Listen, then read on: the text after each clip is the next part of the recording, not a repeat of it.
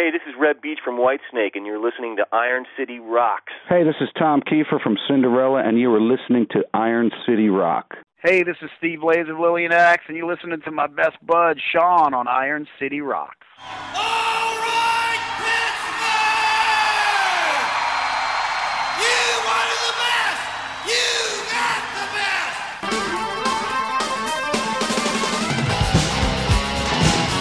Ain't nothing but a good time.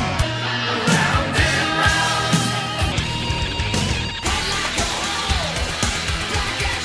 Love is like a rock.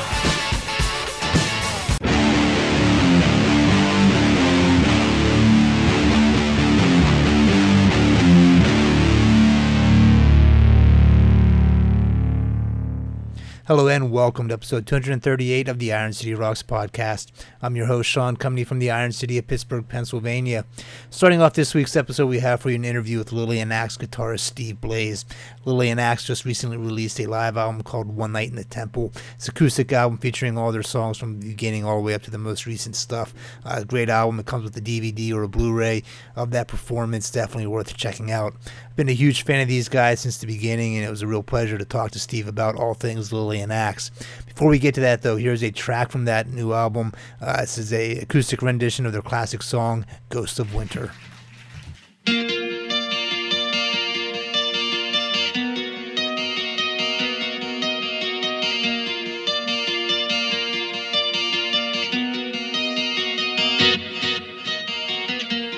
As I lie awake, all the memories of my life seem to come and fade.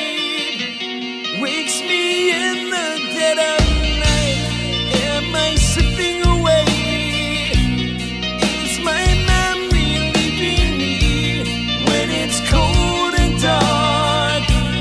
Ghost of winter comes through me. Look at me, I am eternal thought. It's a shame, brother, we must part.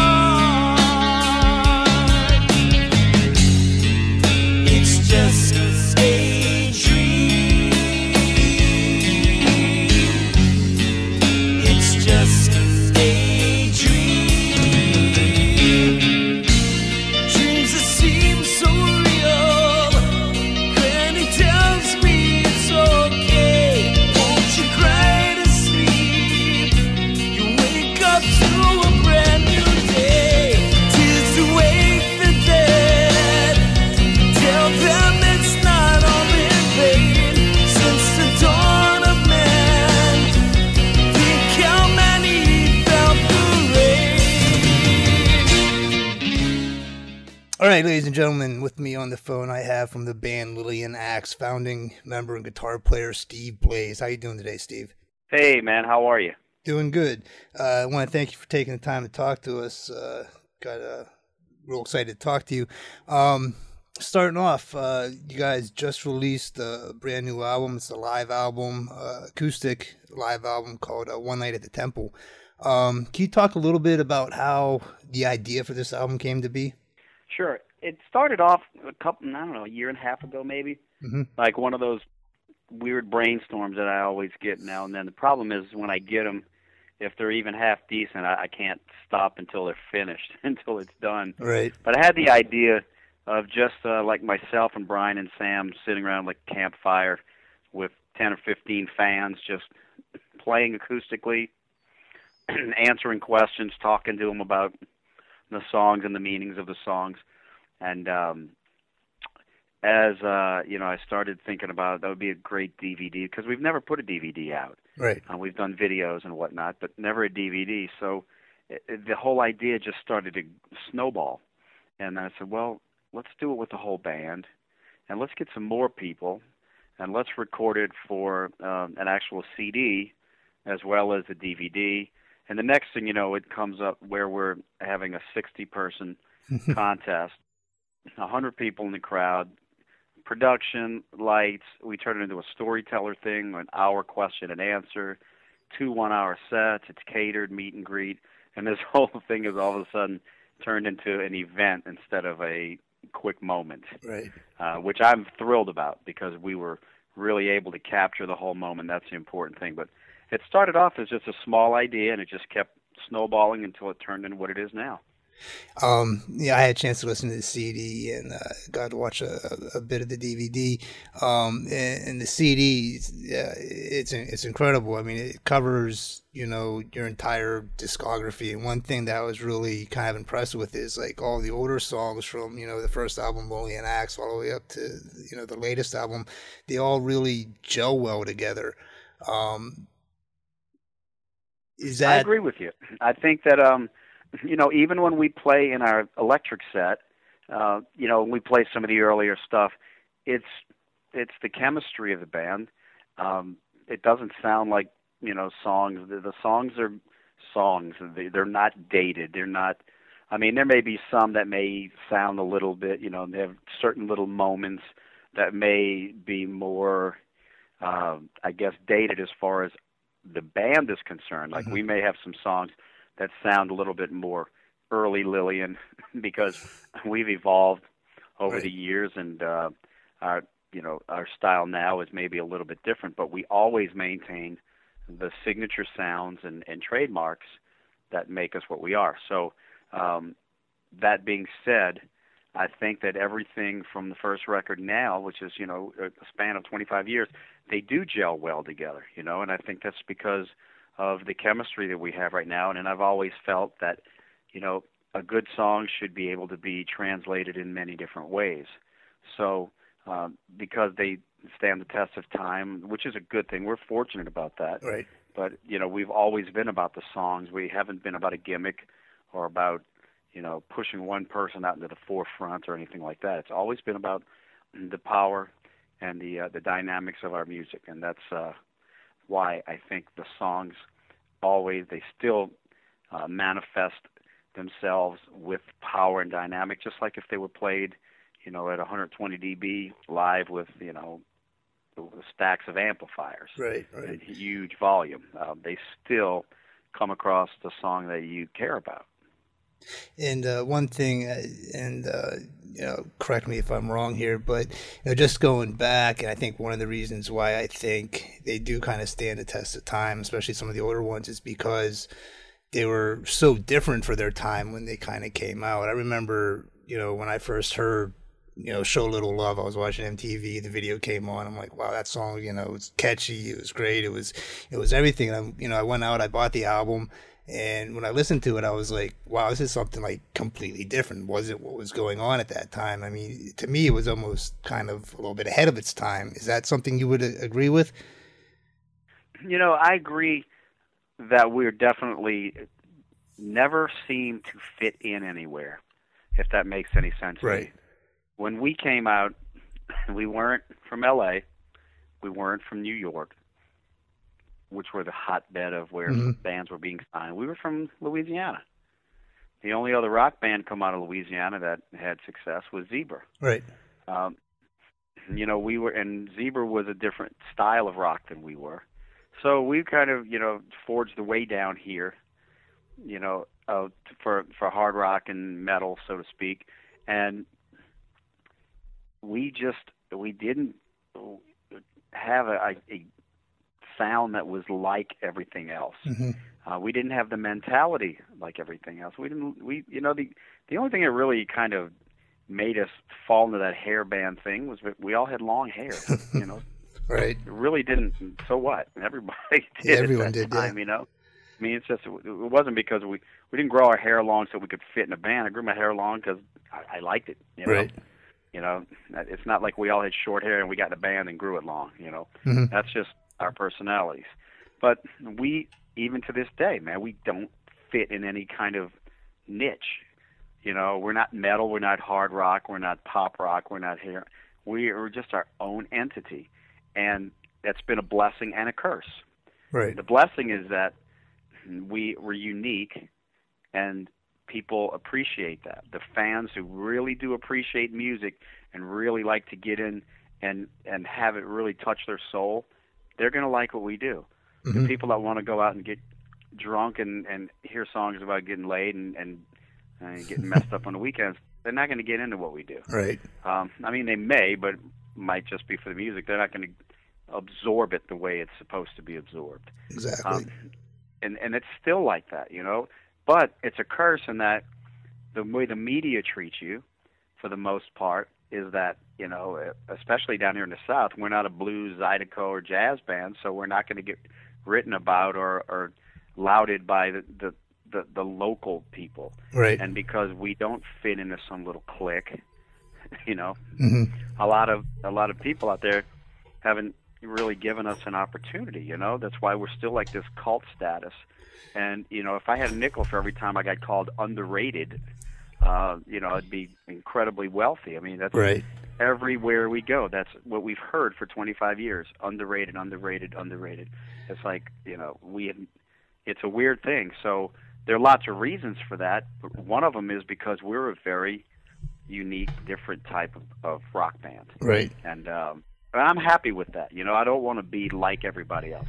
But you don't have to be like everybody else to be witnessed by the masses. That's what we have lacked, is to not be thrown out there to the masses Right. the way we should be. So we just whittle at it a little bit at a time and do it on our own. And you know, the people that do understand us and appreciate us, that's huge for us. Right. You know, back to the new CD real quick. You know, preparing the songs acoustically, was there anything you had to do differently, maybe even for some of the older ones? Not really. You know, we just kind of, we went in there and we played them like we play them live. I mean, I can't do a lot of the soloing. Right. That's on the higher register, but so I just played an octave lower, or, you know, and just changed it up just a little bit. But as far as the arrangements and the harmonies and that kind of stuff, pretty much stayed the same. Mm-hmm. We played around a little bit with Show a Little Love at the beginning. Yeah. We added violin to The Day I Met You. We have a guest singer on 2 songs. Mm-hmm. We let the crowd sing Nobody Knows by themselves with the band on 1 song. So we did a few little things, but for the most part, we just played it like the record and let the chips Right. fall the way they would, you know? Right. So it wound up being a lot smoother than I thought it was going to be. You know, I thought maybe we might have to change some of this up, and then when we started getting into it, it's like, no, we just play it like we normally do. It's just going to be on acoustic guitars. Now, you mentioned the guest singer, and that would be Johnny Vines, who was the original singer of Lillian Axe. How'd you get him involved in the show? Well, you know, Johnny was a singer into the band up until when MCA signed me, and they just wanted to sign me, and I had to go through a very difficult decision where I'd leave the band and reform it for the first album. And Johnny was a singer at that time, and you know, there were a lot of you know, reasons why that decision was made. But Johnny and I, you know, we always kind of stayed in touch Mm-hmm. over the years, but we really connected a few years ago. And as we were talking, I was like, you know, we've got a lot of songs that I wrote for Lillian that never made it on any of the records. Man, it would be great if you and I and the original bass player and original drummer, before we got signed, let's get back together again. And we did, and we called it Circle of Light. And we put a record out called Rebirth with the very, very original 4 before we got signed. And we put it out a couple of years ago. And we do occasional gigs here and there, and it's a lot of fun. So we rekindled our friendship and got through, you know, all the difficulties that, you know, that it kind of festered from that time. Got through it, understood each other more, and very good friends with all the guys now. Especially, you know, with Johnny, he comes to my house, him and his wife, all the time. We hang out, we go there and stay with them, and I said, man, it would be great. Why don't you come in and come up and sing Misery and Nobody Knows with Brian, because those 2 songs were songs that we were playing, you know, back when he was still singing with the band. So we thought it would be perfect. And I even saw on he did a great job. Yeah, he did. And even saw on the Circle of Light Facebook page, you had a video of, it was the original recording of Dream of a Lifetime Yeah, overdubbed on the video. Was there any even talk of bringing any of the other members up on stage to kind of do like making this like a celebration of all of Lillian acts, or was that just something that wasn't even thought about? No, we invited Derek and Ron to come in and sing and guest sing, and I don't remember exactly what their excuses were, but they didn't really want to do it. And we were cool with that, because to be honest with you, I think it was more of a blessing, because it was up to Brian. Brian wanted to come in, and those songs are his songs now, and and he made them his. He came in and he, with respect, he sang them like they were on the records, and he added to them. So, I would have been I'd been happy if the guys would come in, but for whatever reason, they might have felt uncomfortable doing it. Right. But they decided not to. So, I thought, well, this is a blessing. God's got a plan. If it's not going to work out like that, there's a reason. And then, in retrospect, you look back at it and it was made perfect sense. Right. Having Johnny there for a couple of songs was great, but Brian just owned the thing. So, and Brian does an incredible job on all the older songs too. It was really nice listening to all those songs, with his take on it. That's the point, and that's the beauty of the guy's attitude. He has respect for what he came into, and a lot of singers would come in and be like, well, I'm the singer now, I'm going to change these up, and I'm going to do this, and I'm going to do it my way, and that's just not the way it's going to be. But I didn't have to go through that, Brian. Brian was like, man, I want to sing them just like the record. I want to sing them with all the respect due to those guys, and do it the way they are on the record, because that's what the fans want. Right. And he did. Right. Now, you also released recently a box set called Convergence that had all of the Lillian Axe albums, and I know that there was only a limited run of that, and it sold out real quickly. Is there any plans of releasing more of those? Yeah, we're definitely going to do that. Probably in a few months or so. Right. We was just amazed that it was just kind of one of those small thoughts again. Biggest problem with those things is they really cost a lot to put together. Right. So we wanted to give it a shot, try it out, and we did, and we sold right out of them. And then right when that was, we were finishing up with that first run, then we were finishing up on One Night in the Temple. So we didn't want to, right, hit everybody up with two, things, because they're both higher item tickets than right. Higher ticket items than the, just a new record. So we're going to put them back out again towards probably end of the summertime. Cool, and it's nice to be able to get, like the first two albums, which is, sometimes almost impossible to find anymore. Oh, absolutely, yeah. It's it was something that I just really wanted to be able to put everything in one box, and that so when I die, they can bury me with my Convergence box. I'm glad that I still have my original CDs of the first two albums. You really? Yeah, I do. And I remember like when I went out and bought Love and War, it's like 16-year-old kid, and of course the album cover and everything. I'm like, oh, I gotta buy this, and everyone's like, wow, you found it, and it was hard to find. I remember trying to find the first album, and I had to search everywhere to find it. I found it on cassette a couple places, but I wanted the CD. And then after, searching, I finally found it and picked it up as soon as I did. But yeah, I still have those. And, it's, just seeing what they go for sometimes online. It's like, I'm glad I hung on to those. And I still listen to them constantly too. It's like one of those CDs. It's pretty sinful when you think about it, because we've heard that to hear these things your entire career can really aggravate you, mm-hmm. when you hear year after year, can't find your records anywhere, man. Why are the records so hard to find? Why are you guys so underrated? Why, it's like, man, it's just, and we're not the only band. I mean, but every rock band in the world has gone through, mm-hmm. Things where they've been treated less than correctly by their record company or management or whatnot, and it's a testament to all all the bands that are out there still doing it Exactly. to weather the storm, to go through all the stuff you have to go through. So it's not an easy path, but at the end of the day, it's the fact of the matter is that once you make the record and you put it out there, you're making people happy, and that's Exactly. the drive behind it. So, when it came out to putting out Convergence, I'm like, man, I am so sick of hearing from people that can't find our records. Anybody that ought to be able to find the record if they want it. Right. So let's do what we got to do to make it happen. Now, even looking back, you mentioned problems with the labels in the past. And do you think it's easier now than it was when you guys were first starting out? No, absolutely not. The record, the music industry is worse off than it's ever been.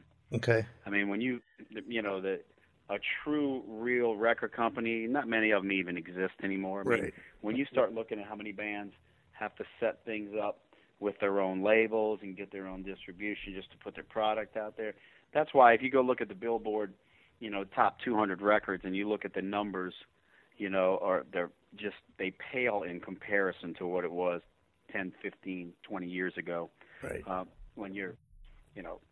When a band like Aerosmith comes out and sells, 40, 50,000 units the first week, when they haven't had a studio record in 10 years or whatever, that's a sign of the times right there, man. Right. It's really rough out there. So as far as getting, the only thing, the benefit of the internet is that you can reach more people, but it has just as many drawbacks. Right. Because it's a glut of stuff out there. I mean, there's a band, every time you turn around, there's a band somewhere.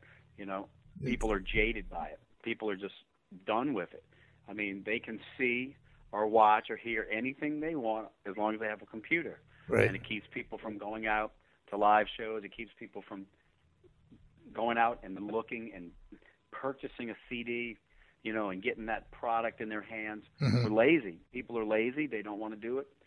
When you think about it, are you going to go out and to a concert on the weekend, or are you going to, go and find on YouTube or somewhere on the internet, we'll go watch Led Zeppelin from, 73. Right. Okay, that's what we're going to do tonight, and go watch it on your big screen TV, right? Yeah, it's a shame that it's getting to that point because, it really is. But it's up to the people, though. Right. It's up to the people. Go buy your records if you want them. Yeah. Go support local bands. Right. That drive is what keeps bands going.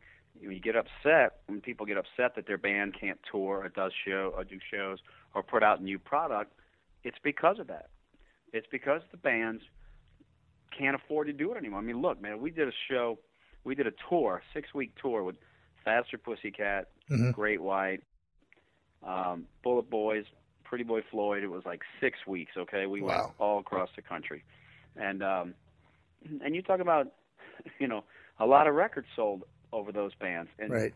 And it was decent. Some nights were good, but there were some nights where it was 200, 300, 400 people, and you think about that that was a bad night for any one of those bands back in the day, and it's I don't know, kind of discouraging sometimes. So you have to really have your head on and really have your drive there to keep you from moving. So every time we put a record out, we're on the road, and we just get fueled by the fire that the fans feed us. That's really what keeps you going, because if you sat back and really thought about it, the way the industry is, it can deter a lot of people, and that's why you don't see a lot of movement from a lot of bands. A lot of bands out there just doing a couple of shows here and there, or just festivals or whatnot. And we try not to do that. Right. If it was up to us, we'd be touring like crazy. But it's financially very difficult. That's why even major arena acts don't tour as much as they used to. How many touring arena acts are out there right now? If you really think about it, you don't hear hardly any at all. Exactly. It's all a lot of the smaller clubs and venues, which again, it's a great too, because you've got that intimacy with the band and whatnot. But there's something about the energy of an arena show that's missing.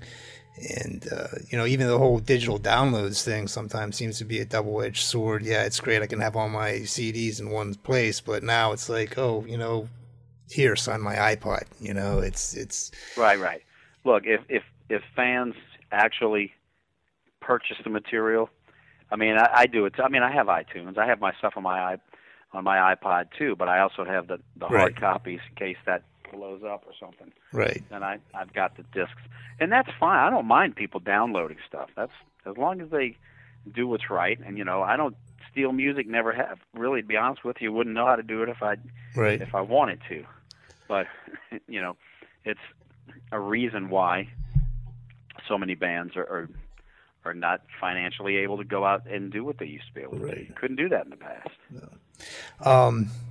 Now moving on, I want to talk a little bit about you. Just you're working on a new signature guitar that you with Strictly 7 guitars. Is that correct? Yeah, I have it's a new guitar. It's a Steve Blaze model.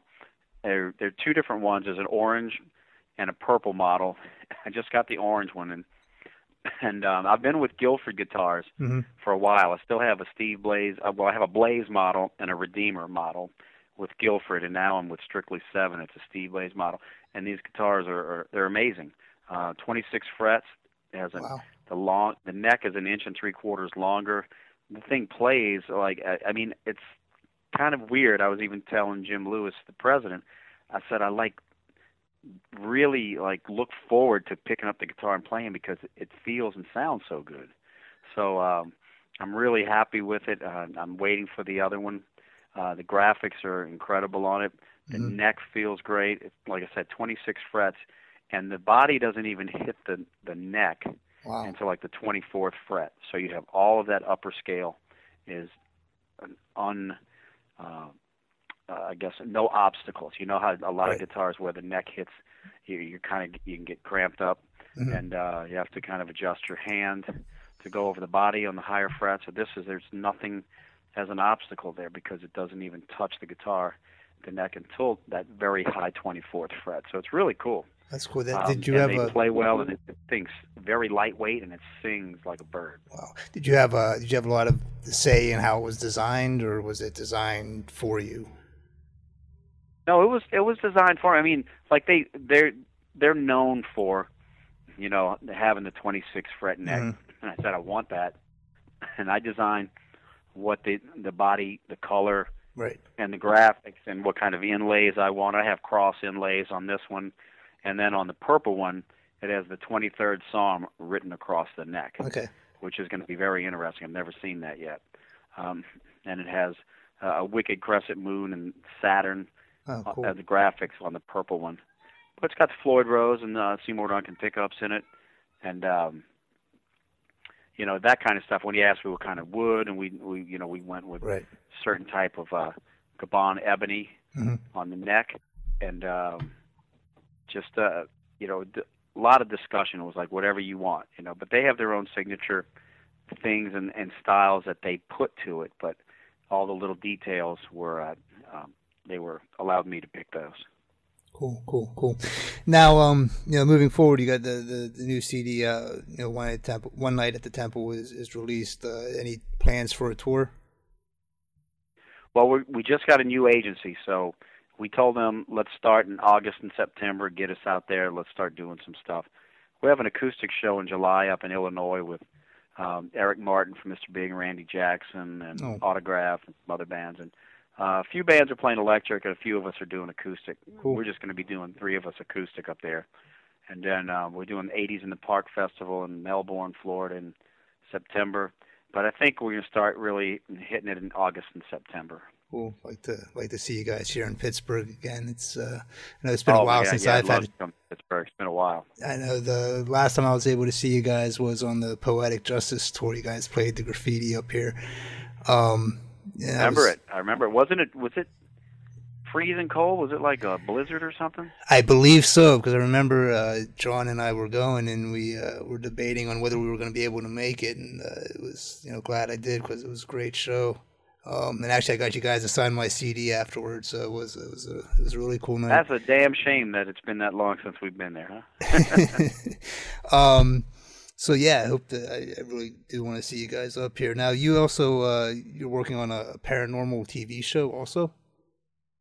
Yes, it's called Through the Veil, and the premise of the show is myself and my paranormal team doing investigations throughout Louisiana, and there's so much paranormal culture down here, Oh yeah. and we take different individuals with us, from celebrities to people off the street, to come with us on the investigations to kind of change it up and see what their reactions, and if they can be used as kind of I guess you would say a trigger object, so to speak, Right. that maybe some entities may take to a certain type of person or whatnot, and see their reaction and get a different take on things.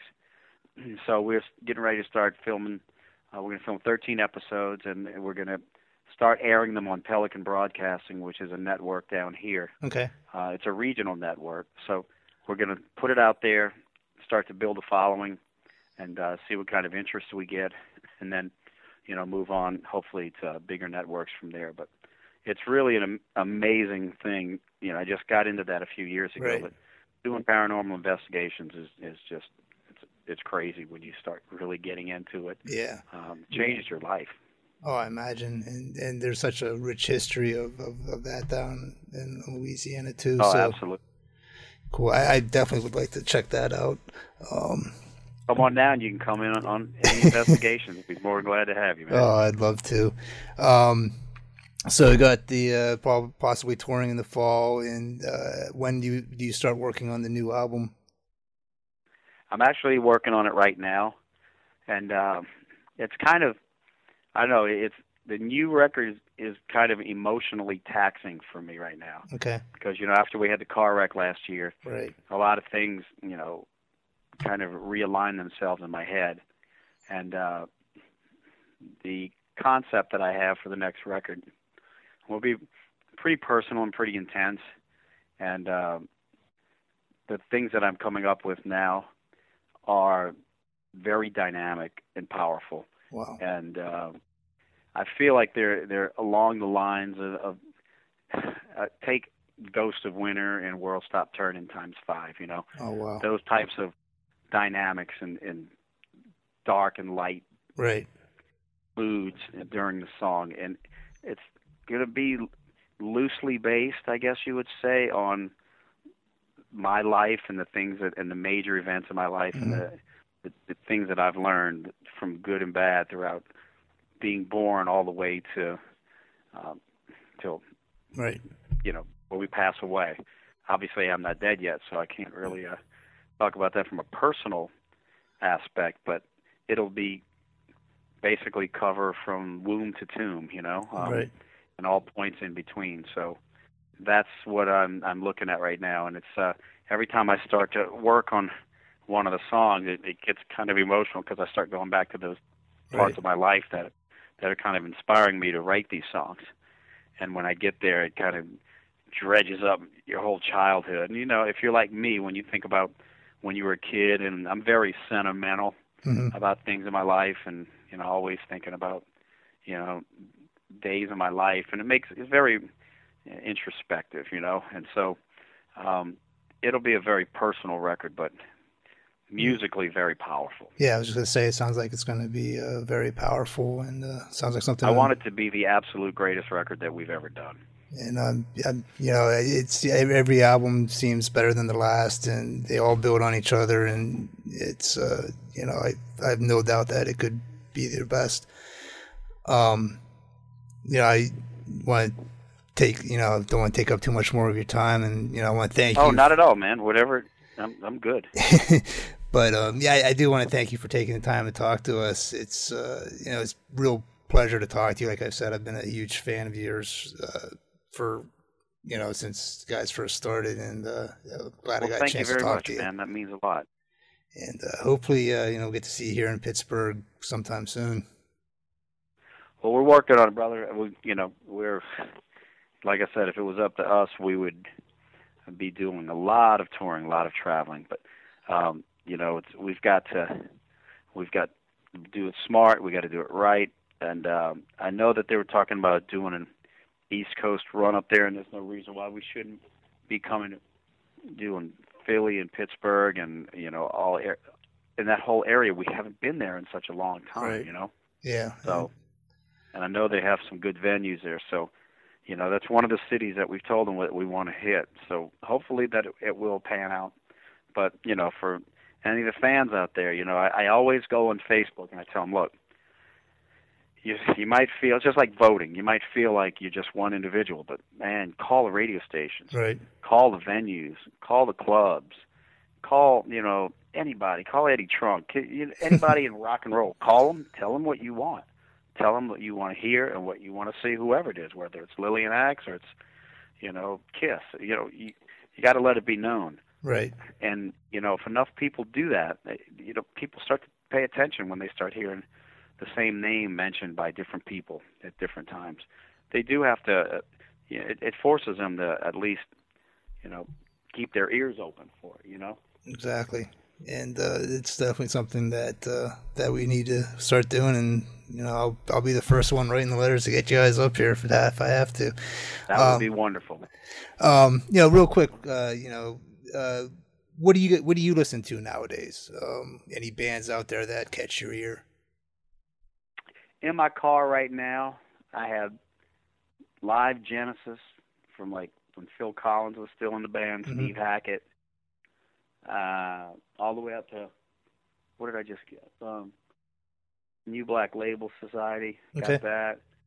I'm listening to, I've got my Convergence in the car, so every day I got to listen to a little bit of Lillian. Believe it or not, I'm not sick of the albums yet. I like everything, man. I listen to a lot of classical and soundtrack music. Right. When I'm listening to Sirius, I have the classical station, I have the New Age station. Mm-hmm. Of course, you got hair metal, or whatever, the Hair Nation, Ozzy's Boneyard, hits of the 60s, 70s, and 80s. Right. Songwriters. But my collection of CDs, man, I go from everything from Bread, James Taylor, Alice Cooper to Cradle of Filth. I listen to everything, but always the bands that really stand the test of time are like Scorpions, right? Alice Cooper. I'm a big fan of Muse. Oh yeah, I think they're a fantastic band. Yeah, they are. I got the new Michael Schenker record. I mean, I listen to everything, man. Cool. Yeah. My CD collection is sick, and you know what? I'm cleaning up my studio, and I'm finding out that I've got hundreds and hundreds of cassettes, and I have no idea what to do with them. Yeah, I still have a cassette player, but cassette player to listen to it anymore. I still have mine. So, but cool. I need to get one and start recording on the disc. Right. Some of these albums I have. I got some rare stuff, man. Cool. So again, I'd like to thank you for taking time to talk to us. It's been a real pleasure talking to you, and wish you guys the best of luck. Well, thank you very much, man. Thank you for having me, and stay in touch. Anything I can do for you, let me know, and hopefully we'll be seeing you this year sometime. Hopefully. Thank you very much. Take care.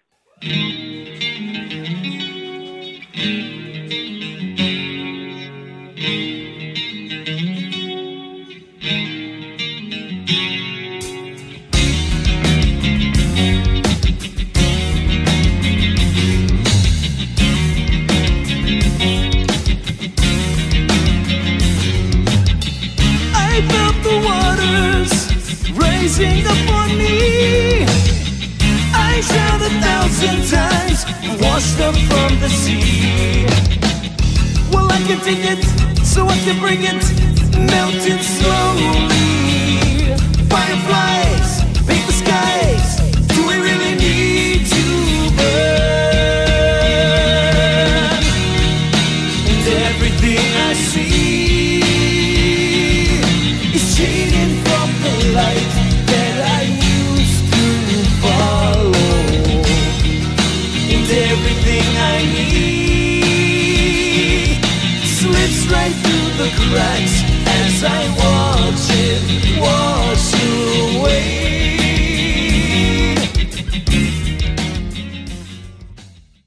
All right, that's the track Waters Rising off the album One Night in the Temple. I'd like to thank Steve for talking with us. I really enjoyed speaking with him. Up next on the program, we have an interview with CJ Snare of the band Firehouse.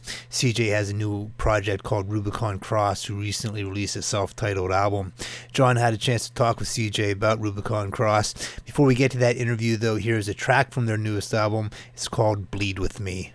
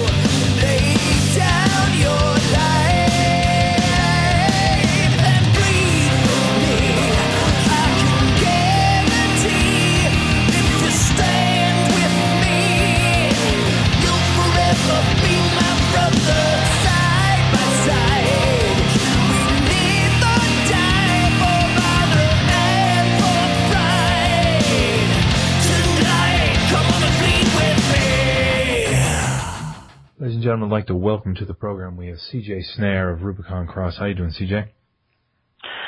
I am very well, thank you, John, and thanks to all the listeners out there. I appreciate you checking this show out. Yeah, absolutely. It's our pleasure. You actually had guests on the show almost 2 years ago now. It's been quite a while. And I remember at the time talking just kind of briefly about Rubicon Cross. We were discussing Firehouse at the time. Obviously, you guys are set now 20 days away from dropping the new record. Do you want to talk a little bit more about how the project came together and your relationship with the guitarist? Well, sure. First, I'd like to establish the fact that, Rubicon Cross is certainly not Firehouse, nor Firehouse Rubicon Cross. Yet both entities are still functioning, alive and well. And I'll be touring this summer with Firehouse. Okay. Although May 15th, just a few days prior to the release of the Rubicon Cross record, we are playing in the Chicago area, which is where the band is based from, even though two of the guys are Englishmen, with Fozzy and Heaven's Basement. Awesome. So it's kind of allowed us to, this band has kind of jumped genres for us. I mean, we're, has a modern stamp on it. It's heavier. It's harder edged. You're right. May 19th is absolutely the release date. You'll be able to get it exclusively at Best Buy. Okay. And there's a limited deluxe edition, which has a couple of extra tracks and a poster inside and some lyrics and, special content that you wouldn't get on the regular. Yeah, goodies. And, of course, it's on In Grooves. And, by the way, that's going to be displayed on the Nikki Sixx Sense program through that, on the end cap displays there. And, you'll be able to get it. In Grooves has it at iTunes, Amazon.com, MP3, everywhere. I mean, I'm not naming them all. Sure. Just anywhere you can download stuff or stream it, whatever. You'll be able to hear it. And this project really started off as was going to be my solo project. About, I think 2003, I met the guitar player, Chris Green. And I met Simon Farmery, who was our bassist, too, at the same time. But I was really taken with Chris's guitar virtuosity. And he and I became fast friends really quick. We were, part of each other's weddings, best men, actually. And we've gone through divorces and breakups and deaths and births, and I'm godfather to his toddler son, and just, so many things that bound us in life and the experiences that go along with that, the pain, the glory, all the good stuff and the bad stuff. And as artists, we kind of would come together during those times as friends, too, and it would often spark the idea for a song. So a lot of these songs are about, what transpired through our lives, more in a creative twist, if you will, over the last 10 years. Do you find, one of the things I think most noticeable about the music of Rubicon Cross is how your voice fits into the two different bands quite differently. I think, many people, worldwide know you from Love of a Lifetime, Don't Treat Me Bad, very high register stuff that, we all tried to scream along with in our cars back in the late 80s. Listening to Rubicon Cross, I don't think many people would probably pick your voice out until, some of the tracks get towards the chorus. I mean, how do you approach vocally Rubicon Cross? Do you deliberately write in a more modern, vocal style? Yeah, well, not just vocally, but I mean, everything. Mm-hmm. The guitars are much more aggressive. The songs have a bit of a different melodic structure. I try to concentrate on, it's difficult. Your voice is like a fingerprint. Mm-hmm. I mean, it is a very distinctive thing. And I didn't want to just have another group of songs with the singer for Firehouse singing in front of them that wasn't Firehouse. We called it something else, but it sounded like Firehouse. Mm-hmm. So, yeah, it was crafted artistically in a way that, sometimes you're going to hear it. It's just undeniable. You're going to hear bits of you go, oh, that's that dude, mm-hmm. But for the most part, it was really, it was intentional. I sang lower register. I gruffened it up a bit. Mm-hmm. Firehouse is known for their high harmonies soaring above me, in a third and a fifth above me. We, in writing this, tried to focus on doing harmonies that were lower, which therefore makes it more modern also. Absolutely. And,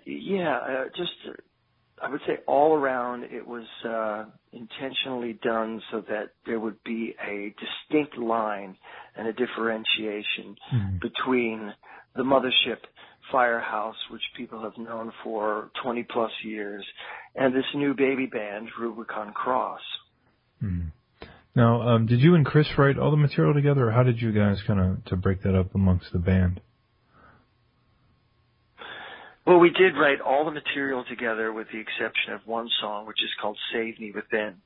Okay. I didn't even understand that. Chris came up with that hook, and I'm like, oh, Americans might not understand that because, save me, I thought it was like to rescue me or something like that.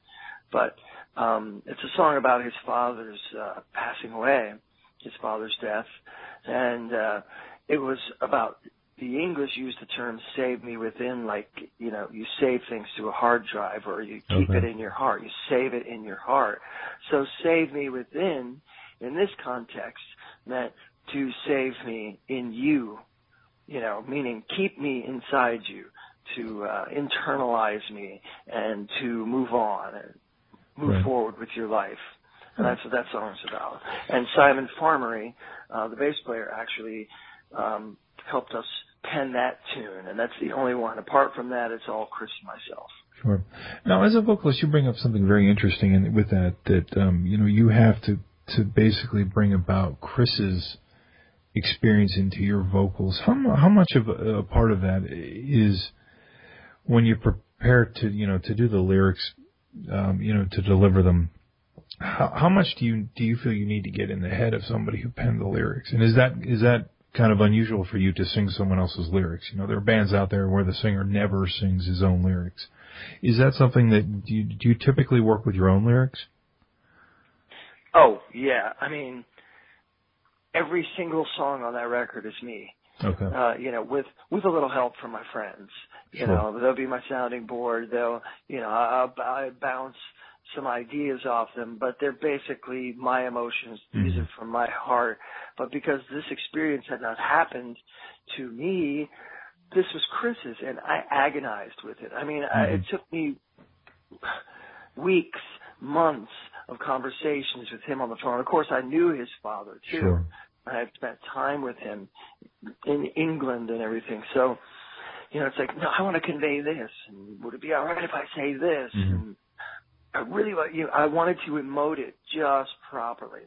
Yeah. When I finally sent him my finished product, his words were, I think that's the best vocal you've sung in 20 years. Yeah, I was just, as you mentioned that, to me, I could imagine that being very difficult because, if you're singing a cover song, for example, something like, you take an example like the newest vocalist of Boston, for example. You're delivering something that you've heard countless times, but to take a lyric, that, maybe you got a rough melody or, something like, a chart or something like that and turn it into a completed song with your own convictions, it's got to be very challenging. It was a challenge, and like I said, I agonized with it. I'd call him all the time. I probably drove him crazy because I'm like, I want to do this. Is this okay? Is that all right? And sometimes he would shoot me down too. Yeah. I would. The save me within thing, I wanted to say, I wanted to call it keep me within. Yeah. Yeah. And he said, no, mate, this one's too close to my heart. It's got to be save me within. Yeah. And so at the end of the song, I sing this little, keep me in your heart, just to kind of clarify for American listeners out there. I'm not sure if I conveyed that, but, it was near and dear to him. Yeah. The other songs are definitely all me, like Bleed With Me, that's about a band of brothers. That's the single, that's the video.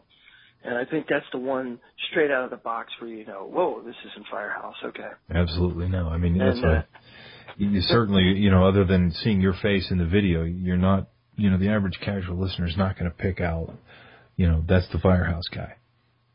Right. Absolutely.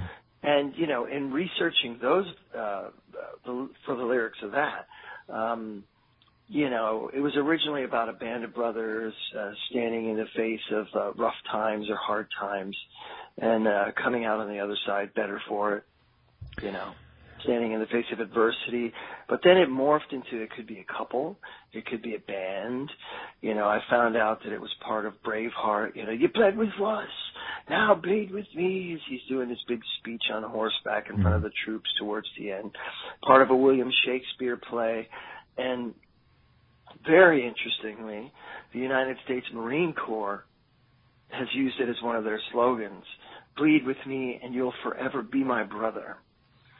So it branches into war, into military, into the fight of life, the challenges that we all face. But, doing it side by side with someone else and therefore forming a bond. Mm-hmm. Yeah, which makes a cool thing for, a relatively new band too. You get a kind of a sense of the unity of the band.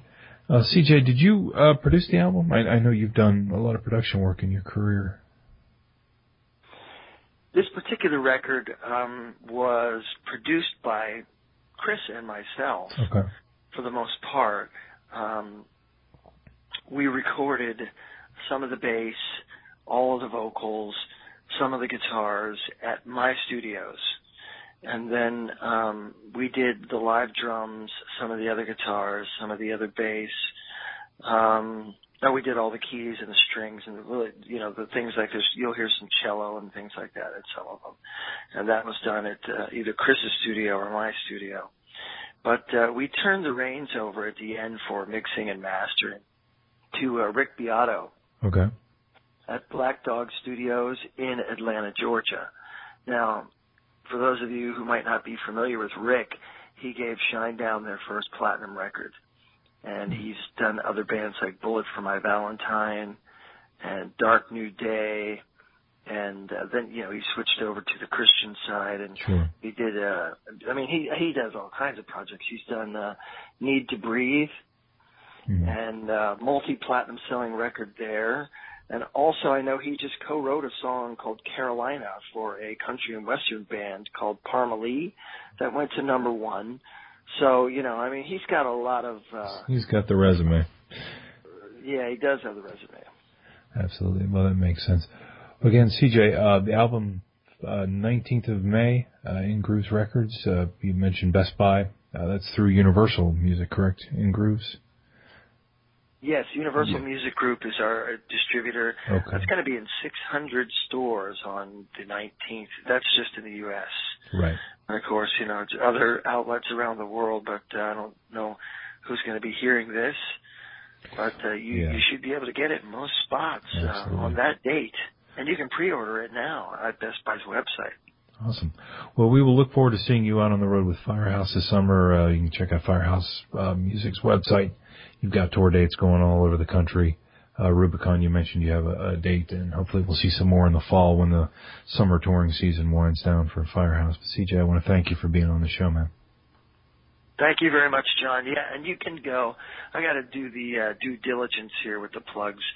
You know, people can go to the Rubicon Cross Band Facebook page. You know, it's facebook.com/Rubicon Cross Band, and they can like us. And we're doing something right now called the Belly of the Beast, which is giving little known facts about the band and things like that. So new content every day leading up to the release date.